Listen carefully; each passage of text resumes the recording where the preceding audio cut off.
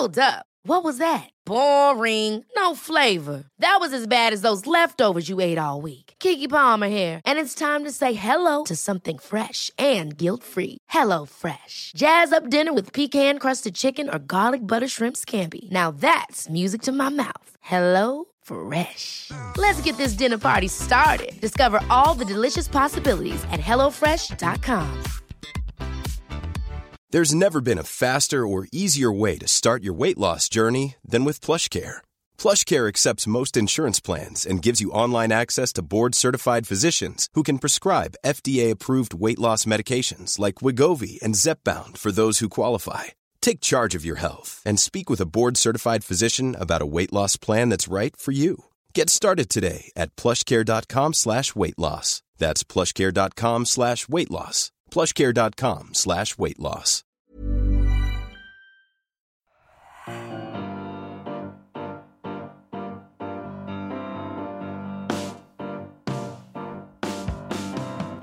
Hello everyone, and welcome back to the Roker Report Extra podcast. It's Gav here, back for the third time this week, and like I said the other day, I apologise profusely. If you aren't sick of hearing me and Craig by now, then I promise you, you will be soon enough. Craig, how you doing, mate? How you Very how good. you feeling about Saturday's game? Nervous, actually. I think, despite this run of recent form that we've had, Phil Parkinson's got us winning games really, really ugly at the moment. But that's not really that important. I think the results are obviously there, the main thing. Charlton, I hate playing Charlton, I'll be honest with you, and I mean that in the nicest possible way.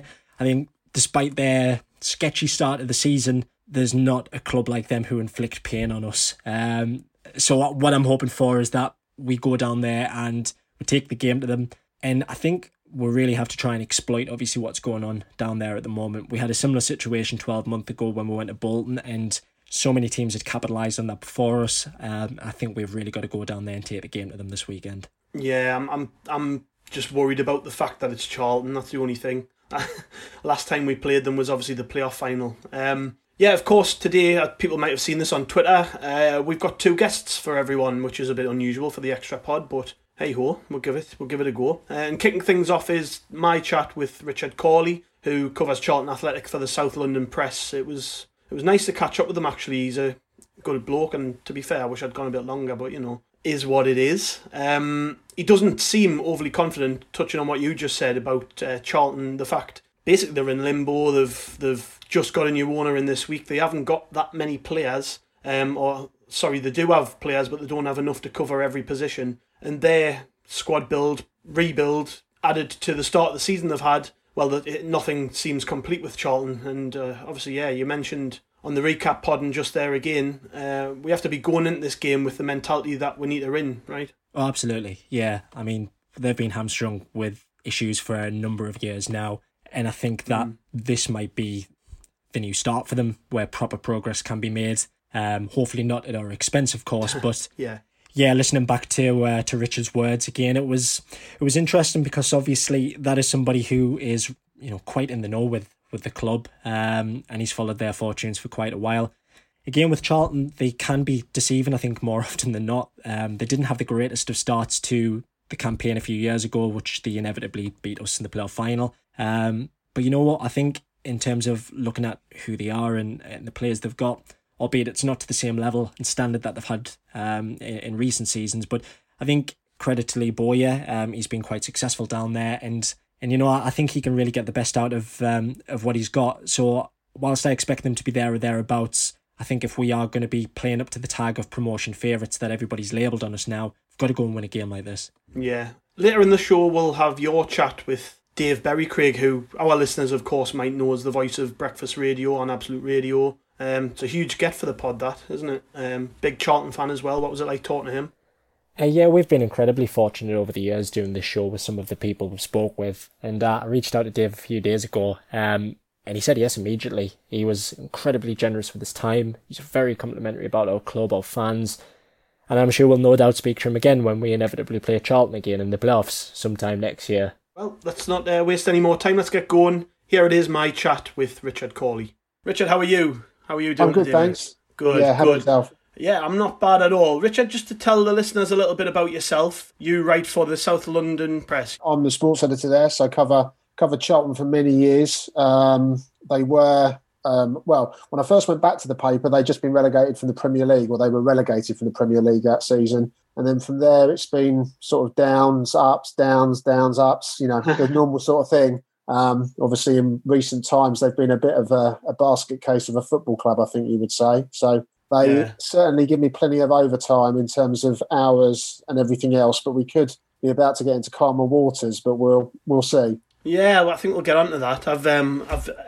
Interested onlookers will have noticed that you've got a new owner this week, and he likes to play guitar. It's about all I know about him. What can you tell us about this guy? Yeah, well, he's. I think he's obviously enjoying the adulation he's getting at the moment, and rightfully so. If he has brought Charlton out of, I think, what you could describe as a very, very bleak period for them. So he's Colorado based. He's a Danish businessman. I think when I spoke to him initially, we actually broke the story that he was interested in buying the football club. He's 62 years old, as I say, a Danish businessman who's made his money in medical equipment. I don't know exactly how much he's worth, but I think he's pretty wealthy by the sounds of things. Yeah. And yeah, he's finally done a deal for the football club. He's been at games before that, been in the director's box, but we've had that before. You know, there was an Australian businessman, Andrew Muir, who a few years back was in the director's box with a Charlton scarf around his neck. That deal never got over the line. But Thomas Sandgaard looks like he has now done that, and the club's come out of the transfer embargo.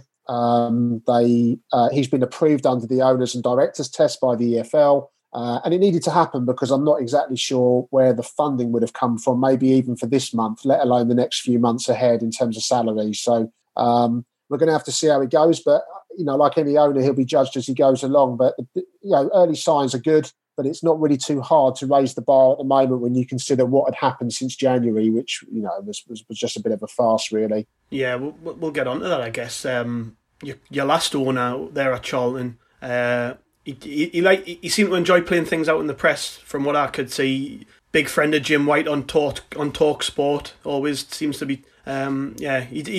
One of those things where fans don't really like to hear too much from their owners if it's exclusively negative, which it seemed to be. Yeah, it's a difficult one because I think even on social media, you know, when I put stories out, they'd say, "Oh, have you got any good news? Have you got any good news?" Because it did seem like that, whether it was injuries or it was stuff to do with the football club. Even recently, you know, the court case, initially it looked like there was going to be no block at all on the club being sold. And then the following morning, the judge up in Manchester, this is before the Court of Appeal, he actually then said the following day, "I've changed my mind, we'll put an interim injunction in place." It then went to the Court of Appeal and they upheld the injunction on selling the club. So there's been sort of bad news all the way along. I mean, the guys that came in January, East Street Investments, some of the stuff that goes on, I mean, a lot of it we couldn't print as a newspaper. The amount of screenshots I saw of confidential documents and conversations that have gone on that aren't really admissible in a paper. You know, we can't breach privacy rules. Some of the stuff we saw was just a sort of, you know, you just couldn't really believe it. So it's been a tough period. And obviously you had people like Matt Southall there that were very happy to, I mean, he was heralded as the saviour in January. Tanoon Namir, you know, the Charlton fans were singing, you know, songs about how wealthy they were at the start of January. And nothing could be further from the truth. You know, at the end of the day, ESI, East Street Investments, they didn't put any money into the football club. It ran off of the money that was already in the business. And obviously you saw all the other sort of crazy stuff that went on with the apartment and talk about Range Rovers, all the kind of bitter, acrimonious battling between people at boardroom level. It was a sideshow, and it definitely impacted on the team, 100%. You know, in January they needed help. They didn't really get help in the January transfer window. And I mean, although they dropped from a position where they were doing very well in the opening weeks, if you look at it, they kind of gradually dropped. But I think if Lee Bowyer had kept them up, he would have done an amazing job. And they almost got there, obviously, went right to those last minutes on the final day. Yeah. So what sort of impact do you think that had in terms of recruitment? Because, I mean, looking at Charlton's teams that they've put out at the start of the season, there's a lot. It seems a bit strange. I think I noticed Darren Pratley playing that centre half. Yeah. Young lad played full-back the first couple of games, didn't he? And I think he scored an own goal. So obviously it's messing with the first team plans. Yeah, totally. I mean, so they didn't have they lost Naby Sarr and Tom Lockyer in the summer. Lockyer had an option to leave on a free after they got relegated. He activated that. He's gone to Luton. The captain, Jason Pearce, he is out with knee injury. So they've got no real centre-backs that are particularly fit. Deji Oshilaja has played there, but I would say that at times Deji has not, well, he wasn't a starter in the Championship particularly regularly all the time. As you say, right back, they haven't got a recognised right back there as we talk. So that's why Charlie Barker, young lad, 17 years of age, done very well actually, but he's played there. I think one of the players you would know, Adam Matthews, who did well last season for them, Lee wants to keep him, and I think probably this week that will happen because Adam had carried on training with them. Obviously, then couldn't be involved when the league season starts. So their defence has been kind of affected badly by it, but they need other players. They needed more midfielders. Obviously, they've done a deal for Ben Watson, which is, I think, a really good deal. I mean, he's 35, but I think there are personal reasons why he wants to come back to London. And so I think that's helped them massively because I'm sure someone else would have offered probably more money elsewhere. Because obviously they're capped as all clubs are at that level. But they probably need at least another striker. Lee said that after the game on Sunday. You know, when they last got promoted from this level, they had Niall Taylor and they had Carlin Grant for the first half of the season. I don't think you could pretend that they've got the same kind of firepower this time round. Yeah. What about the players who are there though? Who should we be looking out for? I noticed Macaulay Bond's still there. He did all right in the Championship last year. But like you say, lost a lot of defenders and looked pretty heavy in midfield actually. I noticed that the bench and we'll get onto the game at the weekend, but the bench at the weekend, there was some good midfielders actually amongst those in it. That's got to be cause for optimism, I guess. Yeah, they've got the nucleus of some players there that can do stuff for them. I think the player I would say to look out for is probably Alfie Doughty, who, you know, if you look around, you'll see some of the speculation there have been a couple of bids from Celtic which have been turned down. Luton tried with a pretty cheeky low bid early in the summer, I think, as well. And I'm aware of other clubs that are interested in Alfie Doughty that perhaps haven't been made public quite yet. Whether he goes or not is a difficult thing to say because, you know, these lads, you know, he's not going to be earning a lot of money. He's a young lad who's come through and developed quite quickly. Charlton can't probably offer him what they would like to because of the salary cap situation in League One. But he's very, very good. Plays on the left-hand side. He's quick, really, really quick. And I think the only thing that maybe isn't there all the time at the moment is he's still a young lad, the final third. The decision-making isn't always spot on, but he's still getting a lot right. He's scored some good goals for the club, creates chances as well. I think he is probably, along with Macaulay Bonne, their two most saleable assets. Yeah. Macaulay Bonne has had criticism from Lee Bowyer, though. I mean, Bowes fairly regularly, publicly said that he's missed costly chances. But you can flip it around and say that he got into double figures in his first season in the Championship, having come from Leyton Orient. So I think he's done well. So they're probably the couple of players that really sort of stand out for them, I would say. I mean, one of their best players, Dylan Phillips, who was Player of the Year last season, he's obviously not involved because he won't sign a new contract, and the club, I think, effectively are saying, we can't let you run your deal down. We're going to try and sell you this summer. So because of that, Ben Amos has started in goal. Yeah. So Sunday's game, first off, why was that played on Sunday? That's intriguing. It was the only game, wasn't it? I think it was because Lincoln were in cup action. So right, they play? I think they played later in the week. I might be wrong on this, but I think they played on the Thursday. That's what shifted it. I think they played Liverpool, if I'm correct in saying. That's right. So yeah. That was the Thursday, so it got flipped to the Sunday just to give them another day's recovery, which worked out okay for them in the end. I thought they played quite well, Lincoln. I know we're not talking about Lincoln, but I thought they were very, very solid. I thought they did a good job shape-wise and made it difficult for Charlton, particularly in the second half. So, yeah, the game on Sunday, lost 2-0.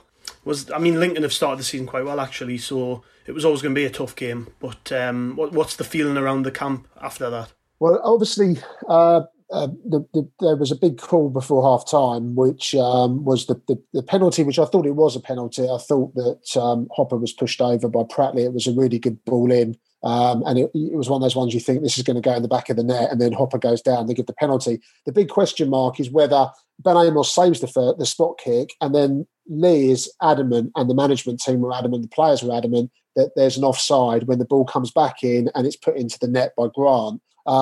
So I think certainly in the first half, you could say that Charlton had a bad decision potentially go against them, and they also missed chances, but without really putting too much on target. I think the big disappointment will be second half. They created next to nothing. You know, they got forward a few times, but their last touches weren't quite there. The movement wasn't quite there. And I think that will be the worry for them, that, in the second half, they just ran out of ideas. And they did make changes. Ben Watson came on for his debut. They also brought on people like Johnny Williams, who, again, has obviously been at Sunderland. I mean, the thing with Johnny, that I love him as a guy. I think he's a great little player, but he's got to really somehow get more goals into his game, because he's been at Charlton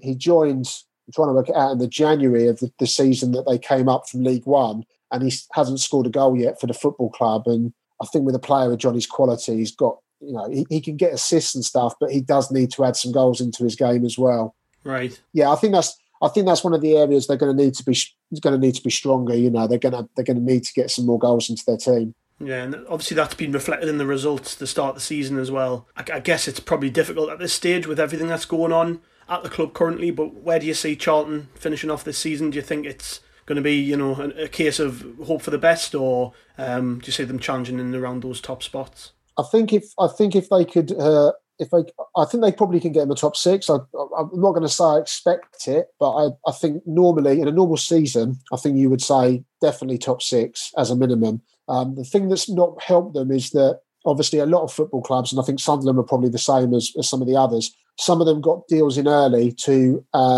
make sure that it bypassed the salary cap rules, which there's nothing wrong with. Every club was doing it. They were bringing players in, and although they were on more money, they were counting as $2,000 a week, or whatever the average is. So Charlton haven't been able to do that, and Lee Bowyer has said on a few occasions that puts them at a serious disadvantage to the likes of maybe a Sunderland, a Portsmouth, a Peterborough, an Oxford United. And I think that's definitely true. It's going to be trickier for them. In saying that, I still think with their recruitment and what they've done under Lee and Steve Gallen, who's the director of football there, I'm still pretty confident they can get some really good players through the door, but they are playing catch up a bit. So for that reason, I think I'd look at it and say if they get top six, they've done well. I think if they get in there, I think they'll get better as the season goes on, because they'll kind of bed in and players will get fitter that come through the door. So that's what I'd expect. But I certainly think top two would be a real challenge for them, because there's a lot to do with the squad, and there's a lot of infrastructure that needs kind of rebuilding back up, really.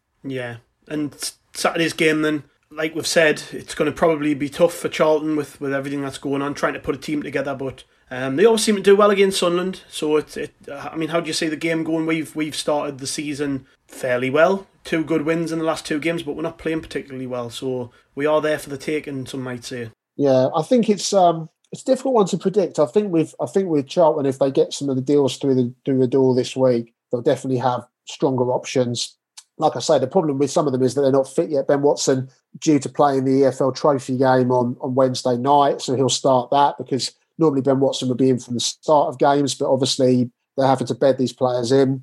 I think it's a tough one for them. I think Sunderland will go very, very well this year. I think it's going to be a tricky game. I think it will be tight. I just think it will be quite a competitive game where both sides kind of battle away. I don't think there'll be a lot in it. But I think for Charlton, they've got a tricky run of games coming up now. They've got what I call some of the sides that are really fancy to do well. And I think that's going to make it a tough period for them, because I don't think their players are at top. Some of the players aren't at top fitness level, because obviously they're only just coming through the door. I mean, someone like Adam Matthews, if he plays, say he comes in and he features against you guys at the weekend, okay, he's been training and he's trained with Charlton, but it's a bit different suddenly playing in a sort of high-level League One game. Yeah. Well, Richard, thank you very much for joining us. And okay, no worries. No, Gav, thanks a lot, mate, and best of luck. No worries, mate. Bye now. See you later. Take care.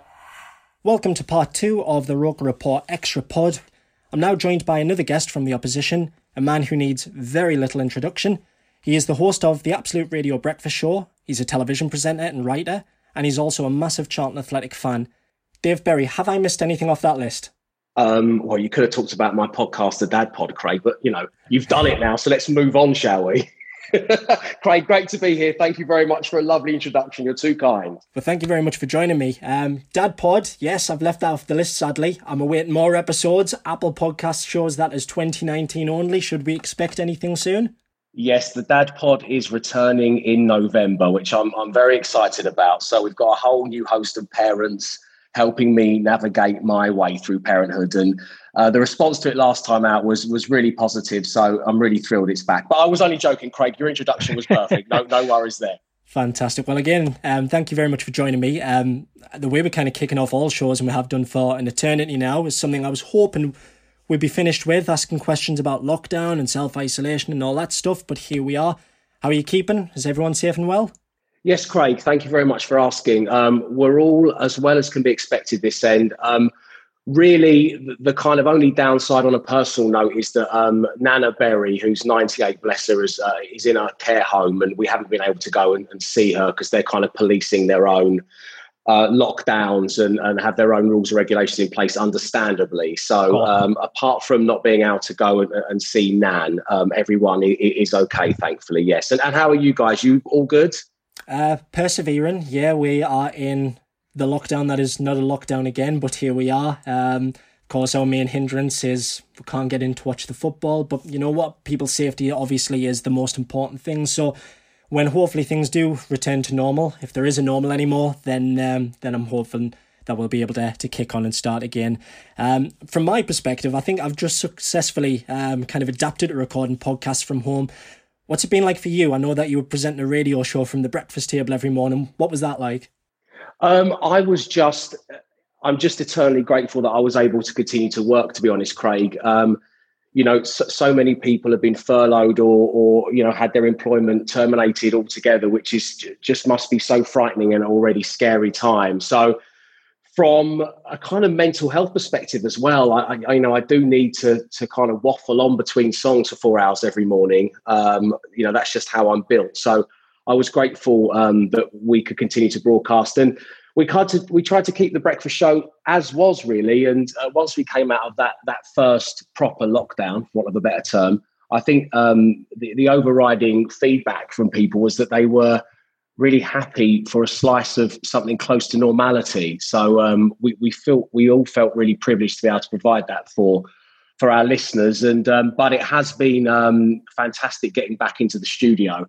One of the things I don't know if your partner or whoever, when you're doing your pods and people listening to this who make podcasts or make radio shows, I like to have a kind of a blanket of mystique surrounding what I do. And my wife knows that I leave really early in the morning and I create art, and then I come home and I'm the returning hero. And the trouble with doing it from the kitchen table is she realised it's just me dicking about my mates for 4 hours. So that illusion has been shattered, and I haven't handled that too well. Storming off with my hand pressed against the floor, going, "I'm trying to make art, darling. I'm trying to make," and she's not having any of it. Yeah, I think for me, from my end, it's been I'm just about to go upstairs and I'm going to speak with such and such ex-footballer who was a mainstay of the Sunderland side from the early 90s, and it's been who? And I'm like, you'll just never understand. Yeah, but so I haven't liked the fact that it's allowed people to peek behind the curtain. So, I mean, after all of these years, of course, with Capital and now Absolute Radio, have those early mornings got any easier? Now the transition to get back into the office, are you finding the working patterns kind of resume back to normal? Any struggles to get back up to speed?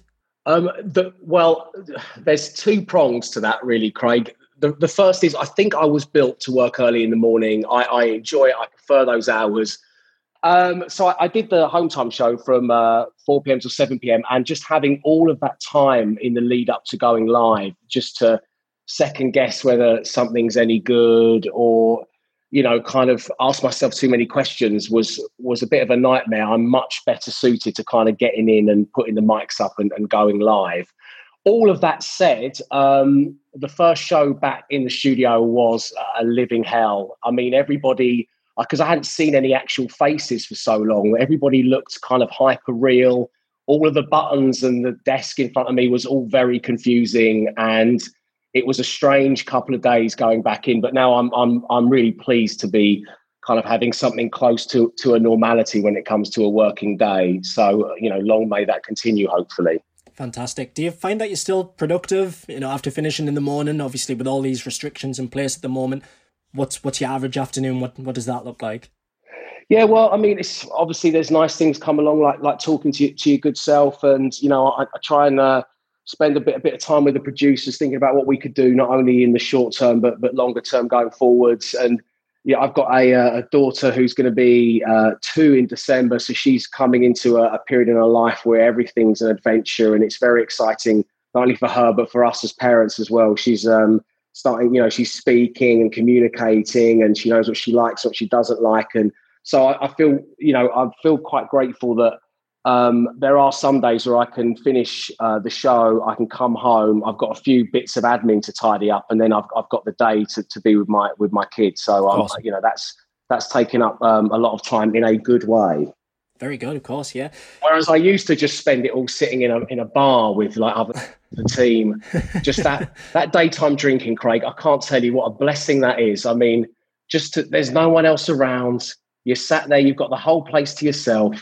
You get a bottle of wine delivered to the table, and that's your afternoon. But those are distant memories, my friend. I'm getting those match day cravings actually now. You're beginning to remind me of that first pint on a Saturday after. By God. Oh, lovely stuff. We're going to have to talk about football. It's the reason, obviously, we've got you on the show. So I've read that you've had multiple options for teams that you could have supported growing up. So tell me, how did you end up following Charlton Athletic? I ended up following Charlton Athletic because, well, firstly, the Valley is a 10-minute walk from where I grew up. And it's a wonderful thing having a football stadium and a football club near your house. It really is. And whilst the first team I supported was Arsenal, when Charlton returned to the Valley in 1992, it was a Herculean effort on behalf of the fans. And there were the fans who kind of had the brains to deal with it on a political level, and there were the fans who rolled their sleeves up and got the place looking ship-shape. And so it was really kind of falling in love with its place in the community, more so than I suppose a traditional route would be being taken to the football by your dad or whatever. Because, when I was a boy, Charlton were ground sharing with Crystal Palace and a bit with West Ham. My dad had, even though he's a football fan and he's a fan of all sports, really, he didn't have any interest in taking me to Selhurst Park in the 1980s, which I think is good parenting. I'd agree, yeah. So it was kind of more of, there was this giant kind of spaceship that had landed in the middle of SC7 that was the Valley, and the exciting times around Charlton returning. So whilst my granddad worked at West Ham, he was from East Ham in East London, and Arsenal were the first game I went to. I'm embarrassed to say it was only a couple of years ago I put 2 and 2 together, and I realised that the first game I went to was Arsenal-Wimbledon at Highbury, and it was in 1989, and it was the game before Arsenal played the legendary title-winning game against Liverpool. Goodness. They won 2-1. So that was the first game, but Charlton have been part of my life for a long time now, so that's how I became a Charlton Athletic supporter. And from just having a bit of a scour about your background with the club, I understand that you've got a bit of involvement with the Charlton Athletic Community Trust. Can you tell me a little bit about your role with them? Yeah, well, the trust I've been involved with for quite a long while now. I got invited into the boardroom by Peter Varney, which was a great honour. And he was alongside Jason Morgan, who's the kind of main man at the trust. And they told me about what they do in the community and what they aim to do. And I mean, at the time, and I'm unsure if this is still true, but bearing in mind this is Charlton we're talking about, it was the biggest football affiliated charity in the world, like bigger than Real Madrid and Barcelona. And they've been doing some really good work in the area, and it all started with Jason kind of getting a bag of balls from Charlton and going to the park and giving young people something to do, and that's really branched out into kind of it being a bit of a hub in the community, and not only does it help young people, but it helps people with disabilities, and it helps older people quit smoking, and everything in between. So it's a real honour to be part of it. And over the years, we've put on some amazing gigs that have raised money and awareness at the O2, and it's been a lot of fun. It really has. So your matchday experience then, would that be shaped around that, or was it the case that you could, pre-COVID at least, could you still go and maybe enjoy a pint and go to the match with your family, with your mates, or?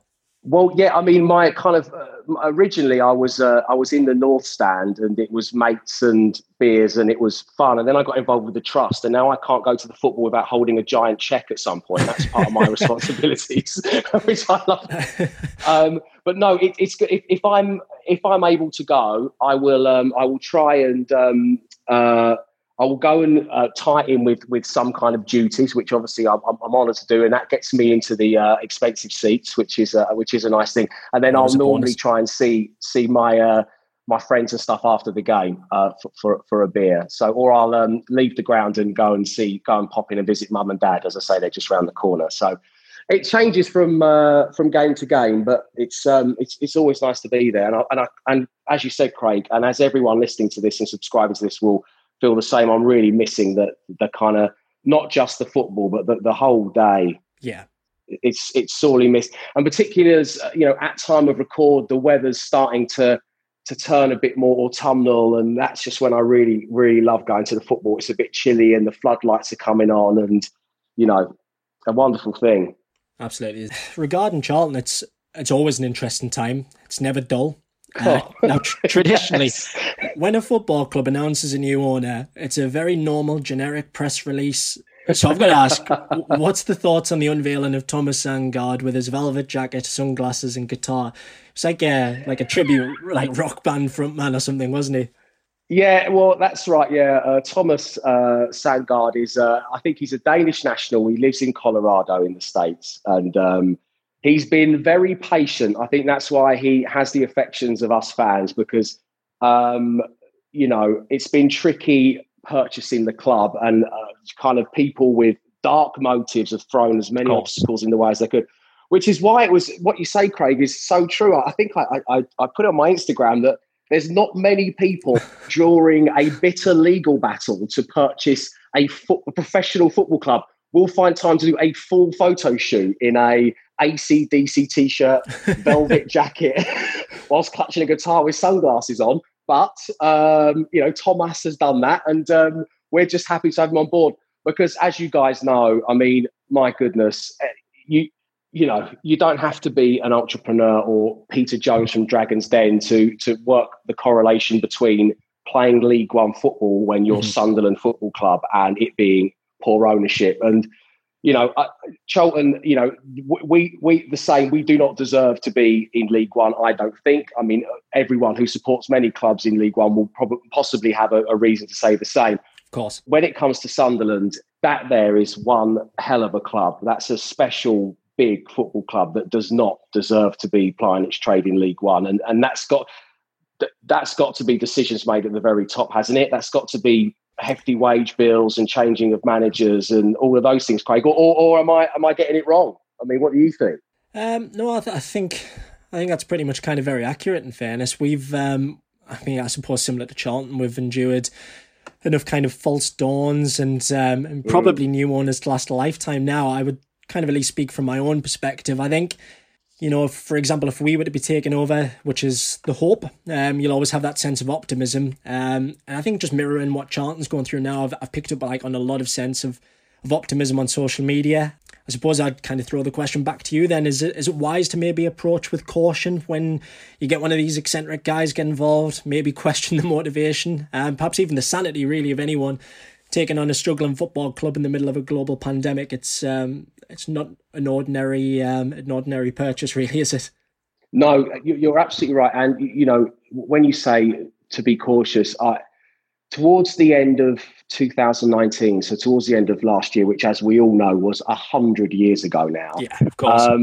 We had new owners come in, and we were so desperate to get rid of Roland Duchelat, who has been, the epitome of the stay away owner. Yeah. And we went from having something silly. I mean, under Alan Kirbyshire, we had the same manager for 15 years. And then I think we had like 20 managers in the space of 6 months. And so we were so desperate for him to go. And then East Street Investments got involved, and they, on the face of it, they seem to be very, very well moneyed, and they seem to be slick, smooth operators.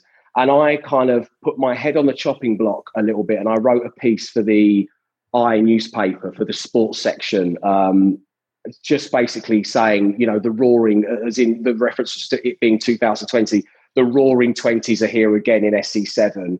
And I love the messages they put out there. That idea of, I doubled down on the use of the word custodians of a football club, because that's what you are.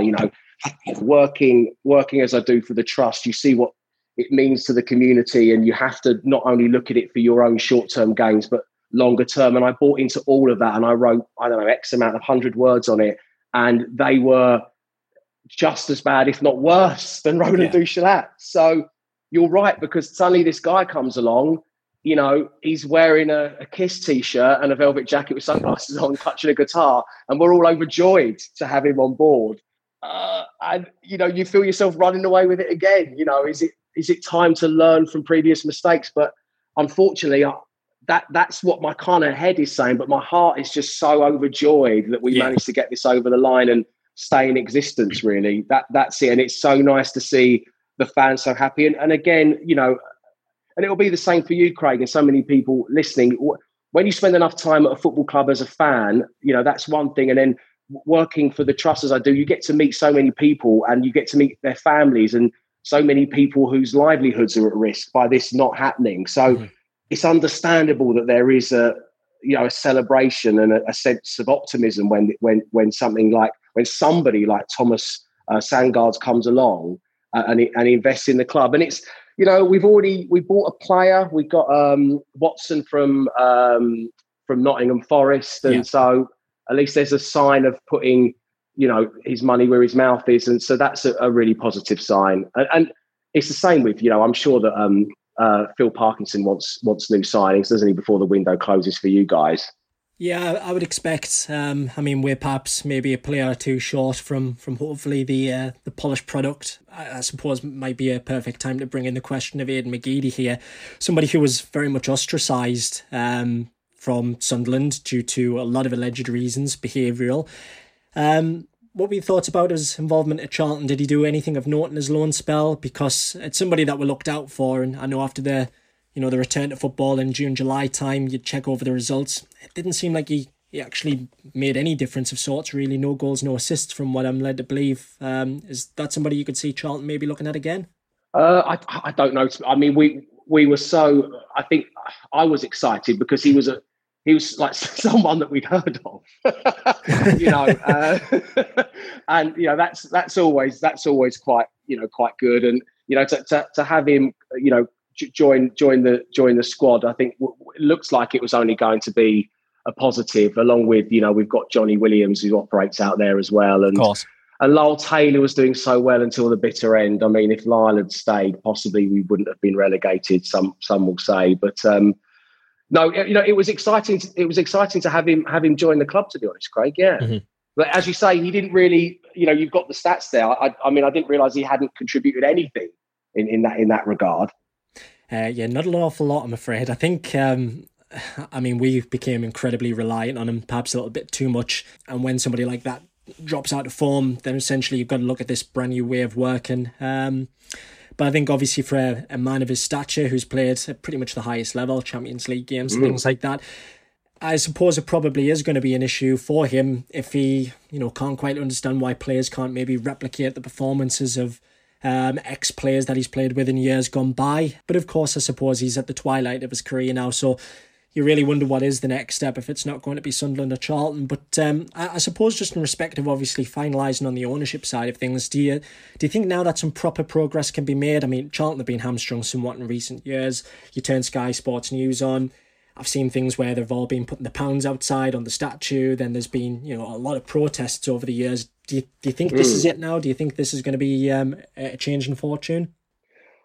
I think the way that we have protested, and I say we, the way the Charlton fans have protested with the pigs on the pitch and the funeral procession and making our way over to Belgium to face Roland because he wouldn't come over to London have been fantastic. I think, I absolutely love it. And, and that's why we do deserve happier times. And I'm sure, there will be lots of fans, who would say that about their clubs. But I think where we find ourselves now is that dropping down to League One again is an opportunity to rebuild. I know they say that about a lot of clubs, and heaven knows when it comes to you guys, drop down and it's time to try and get rid of everyone who's on, £125,000 a week, for example. Not that we're in that situation, but it does give you, if you're going to be optimistic, it gives you an opportunity to start afresh and build a kind of functioning working model for the way in which football, is nowadays.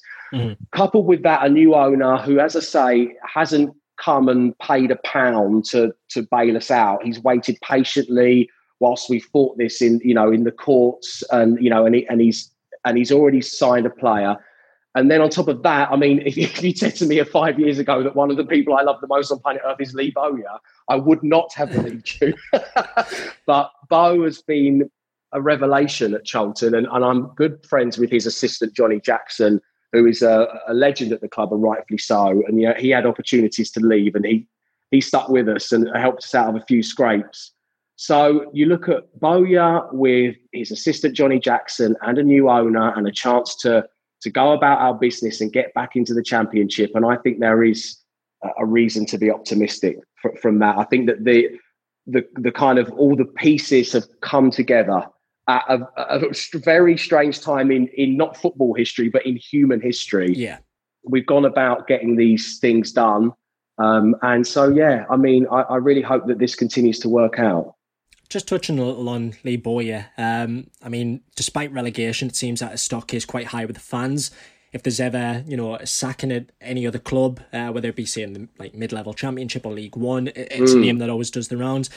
I mean, he's a man who really has reinvented himself, hasn't he? He was that often controversial midfielder from his playing days, and I think what perhaps makes some of that success he's had in management so far all the more remarkable is that his playing career really did fizzle out. He kind of fell out of love a little bit with football. That relegation at Birmingham that he had, and then finishing off at Ipswich. But what is it that you think that makes him so popular amongst the fans? Is that essentially because he's a Charlton boy that he came through the ranks there? Well, at the risk of getting, please don't at me, is what I'd like to say here before I use on Twitter. He was at Charlton for a very short period of time early on. So he's a Charlton boy, and he had, an early part of his career with us. That's fair. I'd hardly say that, he's Charlton through and through, but you're right. But he did have, with Newcastle and with Leeds, and, he played for some big clubs and did things. But I think that, he went away. Apparently all he did was fishing. He just fished for many, many years. When he signed a new management contract, it was great news for Charlton fans. It was even better news for Carr, because apparently he is very accomplished. Yeah. But he only came in, I don't know if you know this, Craig, but he came in under Carl Robertson to help out with our midfield. Yeah. That was how it all started for him. And he obviously is enjoying it. And obviously the reason he's linked with other jobs is it's a case of imagine what he could do with a full complement of players, and not just 4, outfield players and everyone else has been made up from the academy. What would he be able to do? And I say that, our new owner kind of lasted it out a little bit. Lee Bowyer has done the same. And I hope that he is given the opportunity, to show everybody what he's capable of with a full complement of players. Because I think he's also, I don't know, I think that it seems that he's very persuasive. It seems that he can talk to footballers, professional footballers, on a level, and he's making the right kind of noises for people to come and want to sign for the club, which I think is another promising thing. And him and Johnny, I think strikes me, from the outside, they'd be 2 good people to kind of work with day in, day out at training. Yeah, of course. I mean, we're only a few games in now. I know it hasn't been the best of starts. Charlton have lost 2 out of their 3 opening fixtures. Yeah. Perhaps a little too early for panic stations. What do you think would be a realistic target for this season, especially with, kind of the ownership turmoil? There's only signings now just coming in. So, we're already at the back end of September. Would you accept that year of consolidating at this level? Or do you think the aim is for an immediate return to the Championship? I think the aim's got to be an immediate return to the Championship, Craig. If we can get if we can get the right signings in, I think Bowyer is, he obviously knows how to put a football team together. We have lost a couple. You're absolutely right. But I think that's where we would be aiming to get at least. I mean, do you guys fancy a playoff final or not a chance? We'll get to them, but not a chance. It gives something for the neutrals to look forward to as well, Craig.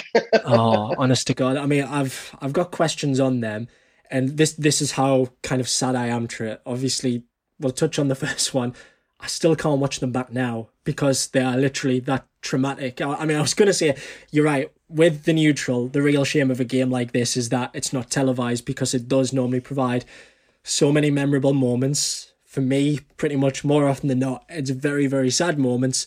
Let's kind of flash back to that 98 one. I mean, I think what a lot of people always forget with this one is although we finished third on 90 points and we were chasing down Nottingham Forest and Middlesbrough, but Charlton put together an incredible run of results during the second half of the season. They were only 2 points behind us. They went into the playoff final on the back of keeping 9 successive clean sheets. And then obviously Sasa Ilic, the guy who came from absolute nowhere. Yeah. What are your memories of that day, of that horrible, fateful day in May? Did you manage to get to Wembley? That wonderful, glorious day. I did get to Wembley, Craig, and I got there because somebody dropped out that morning. There's a pub in Greenwich, which kind of just a bit of geography of London town, kind of neighbours Cholton. And the pub's called the Trafalgar Tavern. It's a beautiful old pub. And at that time, I was running a club night in the kind of hall upstairs above it. And all of the staff at the Traff had hired a coach and all got tickets to go to the game. And one of them dropped out. And I was very fortunate to receive a message saying if I wanted to go. So I did. And it was, it's a faded, almost sepia memory, to be honest.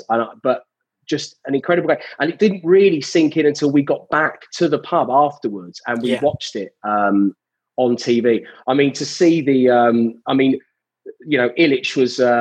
he was a goalkeeping hero for us until we saw it back, and it wasn't the greatest of penalties. It was terrible. Yeah, it was terrible. Yeah, but I mean, I had to, in preparations to talk to you, I kind of went through the goals, and it was, it was just incredible, wasn't it? 1-0, 1-0, 2-1, 2. Just a remarkable football. And you'll know this, but so many kind of sports journalists, when, they're asked to compile, the top 10 games of football of all time, sometimes it appears on that list. It's there with like Italy versus Brazil and stuff. It was quite fantastic. Although at the back in May, at the other playoff final, I had the great pleasure of meeting Niall Quinn. And he kind of, we were talking about consolidation, and he made the point to me in no uncertain terms that he felt that Sunderland became better equipped from missing out on that. And when you did come up, you stayed up, whereas we went straight back down. Yeah. And, he knows what he's talking about, and the proof is in the pudding. So whilst it was delayed for another year and it was an epic game, Niall believes, as I'm sure you do as well, that it kind of put you in a better position to prolong your stay in the Premier League. Yeah, I'd certainly echo sentiments with that. We were polishing the end product, if you like, in terms of what we were about to become. But I think the difference of that particular game when we came out of it, the players were just so upbeat, and Niall Quinn himself was the one to say, look, let's just look beyond this now. We're going to come back. We're going to win the league. But I just want to win at Wembley, Dave, just for once. I've been to so many bloody games now. Even cup finals that I shouldn't care about. I mean, the EFL trophy, where we somehow stumble our way down Wembley way and you're convinced that you're going to do it. And then, your club legend of 10 years, Lee Cattermole, goes and misses one of the decisive penalties. But that's another conversation for another depressing day. Obviously, because we have enjoyed such epic games against one another over the years, you can't help but, I can't help but have I feel I have an affiliation. I feel it's almost a derby game, but we're 300 miles apart. Yeah, I get that. Yeah. Touching on my experiences in terms of, the times, obviously, I mean, we played at Wembley twice in the space of about 7 or 8 weeks last year. And when we came out against Portsmouth, there was, I mean, like, I'm not really bothered. You win a game, you've got the right to gloat, I suppose. But there was a bit of animosity, there was a bit of aggravation, scuffles between the fans. And then lo and behold, after the Charlton game, exactly like you said, I think because we've got that, rapport between each other now, we're losing the last minute, we'll come out and, there's people putting arms around each other and stuff like that. And you're thinking, yeah, let's hope we win the third one at some point. Hopefully not this season. I really can't be bothered with another one just yet. But as you've mentioned, obviously, fate did put us together last year. Not as entertaining for the neutral, once again full of drama. The bizarre own goal from Naby Sarr, and then obviously that last minute winner from Patrick Bauer. What were your memories of that day? Well, the own goal was. I just remember the kind of deafening silence that came over Wembley, and then all of a sudden, it's almost like it kind of just took a moment to dawn on you guys what had happened. Yeah. So there was this moment of silence, as I remember it, in my own mind. And then just this roar from the other side, from obviously where I was sat, of Wembley, and we were just kind of stuck still in time for a moment. And Dylan Phillips has been such a great keeper for us, and it was a comedy of errors. And I remember saying to my friend I was with, Jay, I remember saying to him, like, we've just got to try and keep a clean sheet until half time. We've got to not concede again before half time, because otherwise Dylan's confidence is going to be shot. And obviously we will be 2-0 down. It was one of the most horrific starts to a game I've ever been at and witnessed. And then, I mean, how you guys must have felt at the other end of this. 90 plus 4, 90 plus Something 5 minutes? Like that, yeah. Yeah, I mean, geez. I've got, I hate saying this on your podcast, I've got a smile on my face even now. And so I'm glad I'm not in vision for you, because I don't think but just one of those moments that football can throw up. And yeah, I mean, and I honestly, I hope I don't know how you feel about it. I'll ask you in a moment if you don't mind. But the Sunderland Till I Die. I mean, first of all, you've got to get rid of Netflix. They're a jinx. But anyway, watching Sunderland Till I Die, even though I knew what was coming, and even though I knew what was coming benefited my football team, I felt absolutely gutted for you guys. That getting to know the fans a bit more, getting to know the people working at the club, already knowing, as I've said, just how huge Sunderland are. I was deflated for you. And as I say, that only benefited my team. So how you guys must have felt, I can't even imagine. How do you feel about the cameras following your club around constantly? How do you feel about that peek behind the curtain?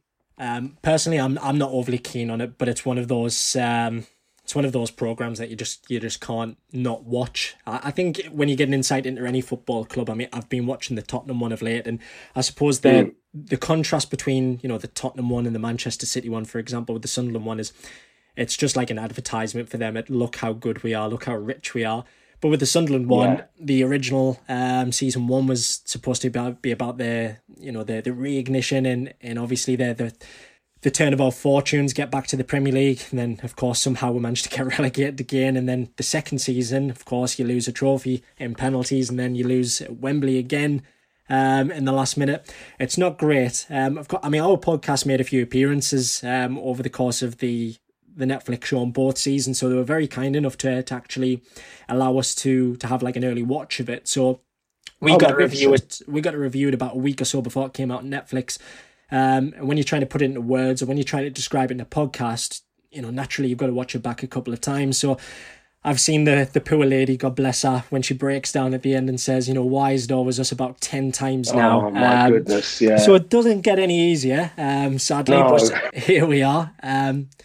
The only thing that I'm not looking forward to hearing when we go back into a football stadium anytime soon is as we saw you cry on Netflix. So, like I said, for at least this season, I am pretty, kind of 100% determined to ensure that we do everything we can to avoid Wembley, because whoever we play it just has that much of a hoodoo on us.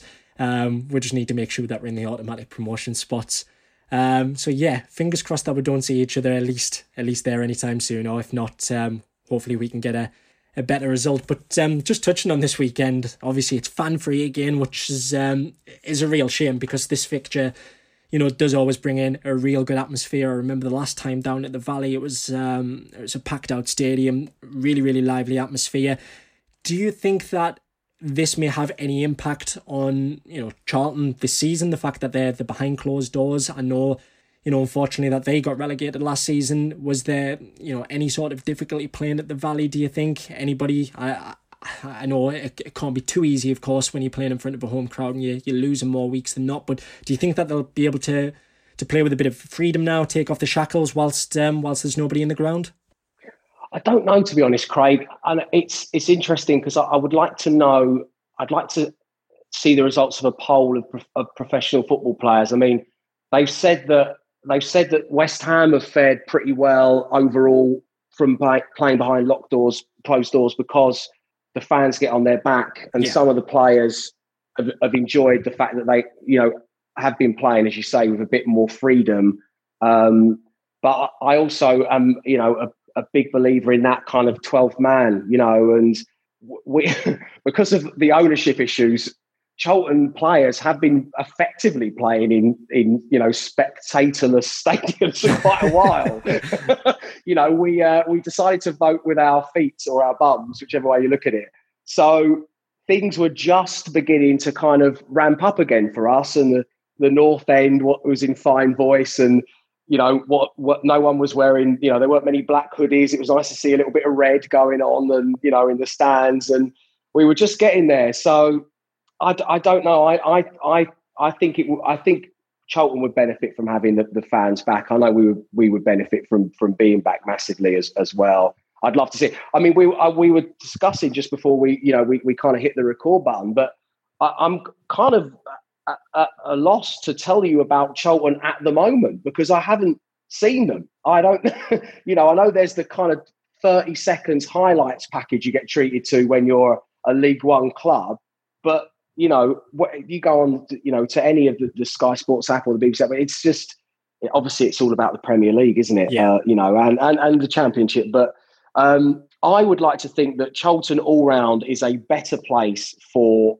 having fans there, as I do think football on the whole is. And any players who are finding some kind of comfort because they can, they haven't got to hide away because they might be getting a bit of abuse, are going to kind of have to shape up, I think, because it'd be great when things do return to normal.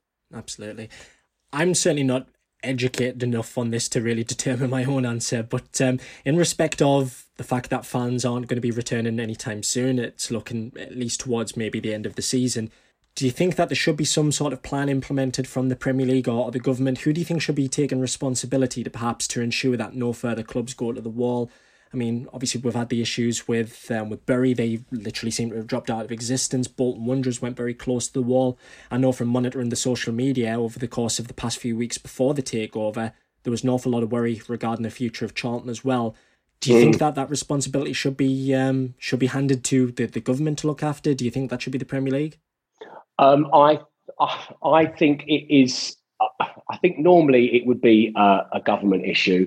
I strongly believe that, in fact, because the fit and proper owners test just goes to show how much disregard that there is for football clubs as businesses, places in the community. However, I do think that the government have probably got enough going on, trying to keep our economic wheel turning. Of course.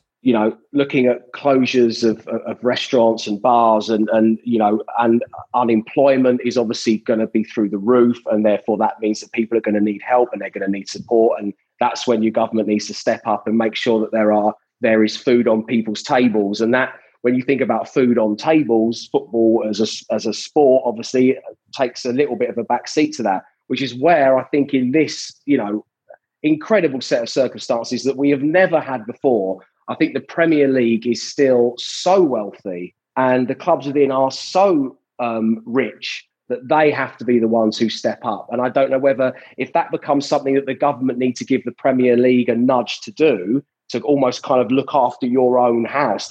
And I look at the house of football, as a collective. And I don't necessarily think that every Premier League club should be hit with the same, whether it be the amount of money that they make as a donation to a league as a whole, or whether they kind of divvy it out amongst the clubs, because Premier League clubs are in different shape financially.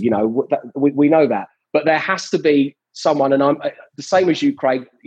The reason that I get paid to waffle on between songs in the morning is because I'm not a great political brain or an economist by any stretch of the imagination. But there needs to be some kind of system put in place for this to happen. But I will go back to the fact that I just think it's, I find it absolutely shocking how people are able to buy football clubs without being put through a fit and proper persons test. Yeah. Because it's people's livelihoods. It's people's, there has to be, I think that maybe there has to be implemented some kind of a timeline where certain things are promised. If a football club makes a certain amount of money, then when you sign to buy that club, your feet are held to the fire in some respect that 25% of your total profit will go back into, the youth academy. Yeah.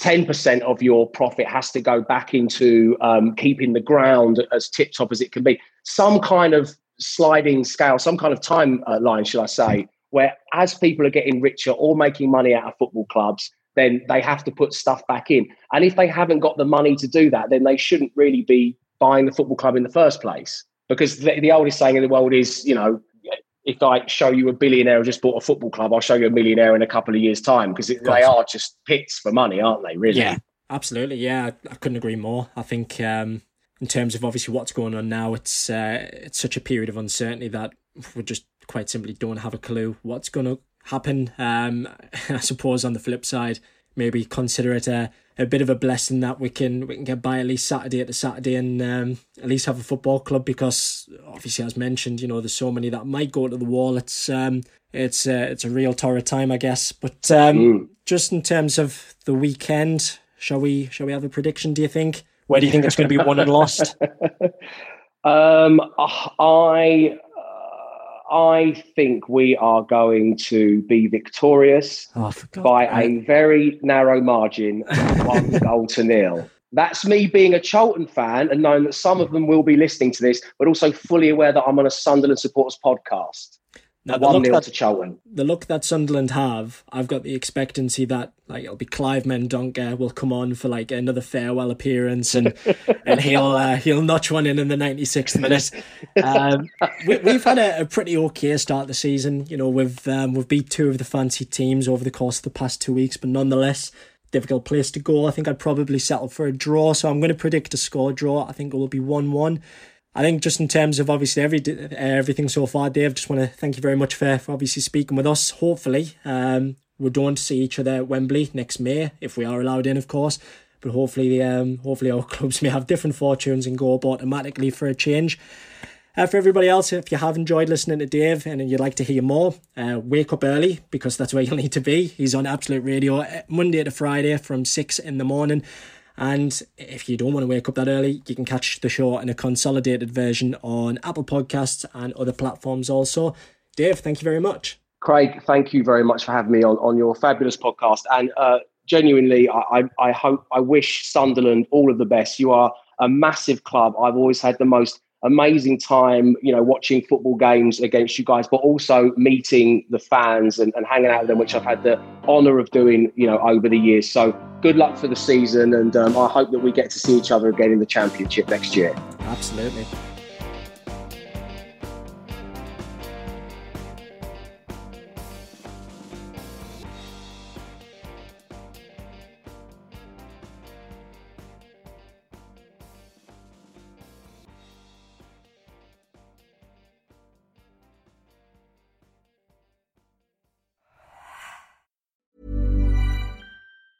Hey, it's Danny Pellegrino from Everything Iconic.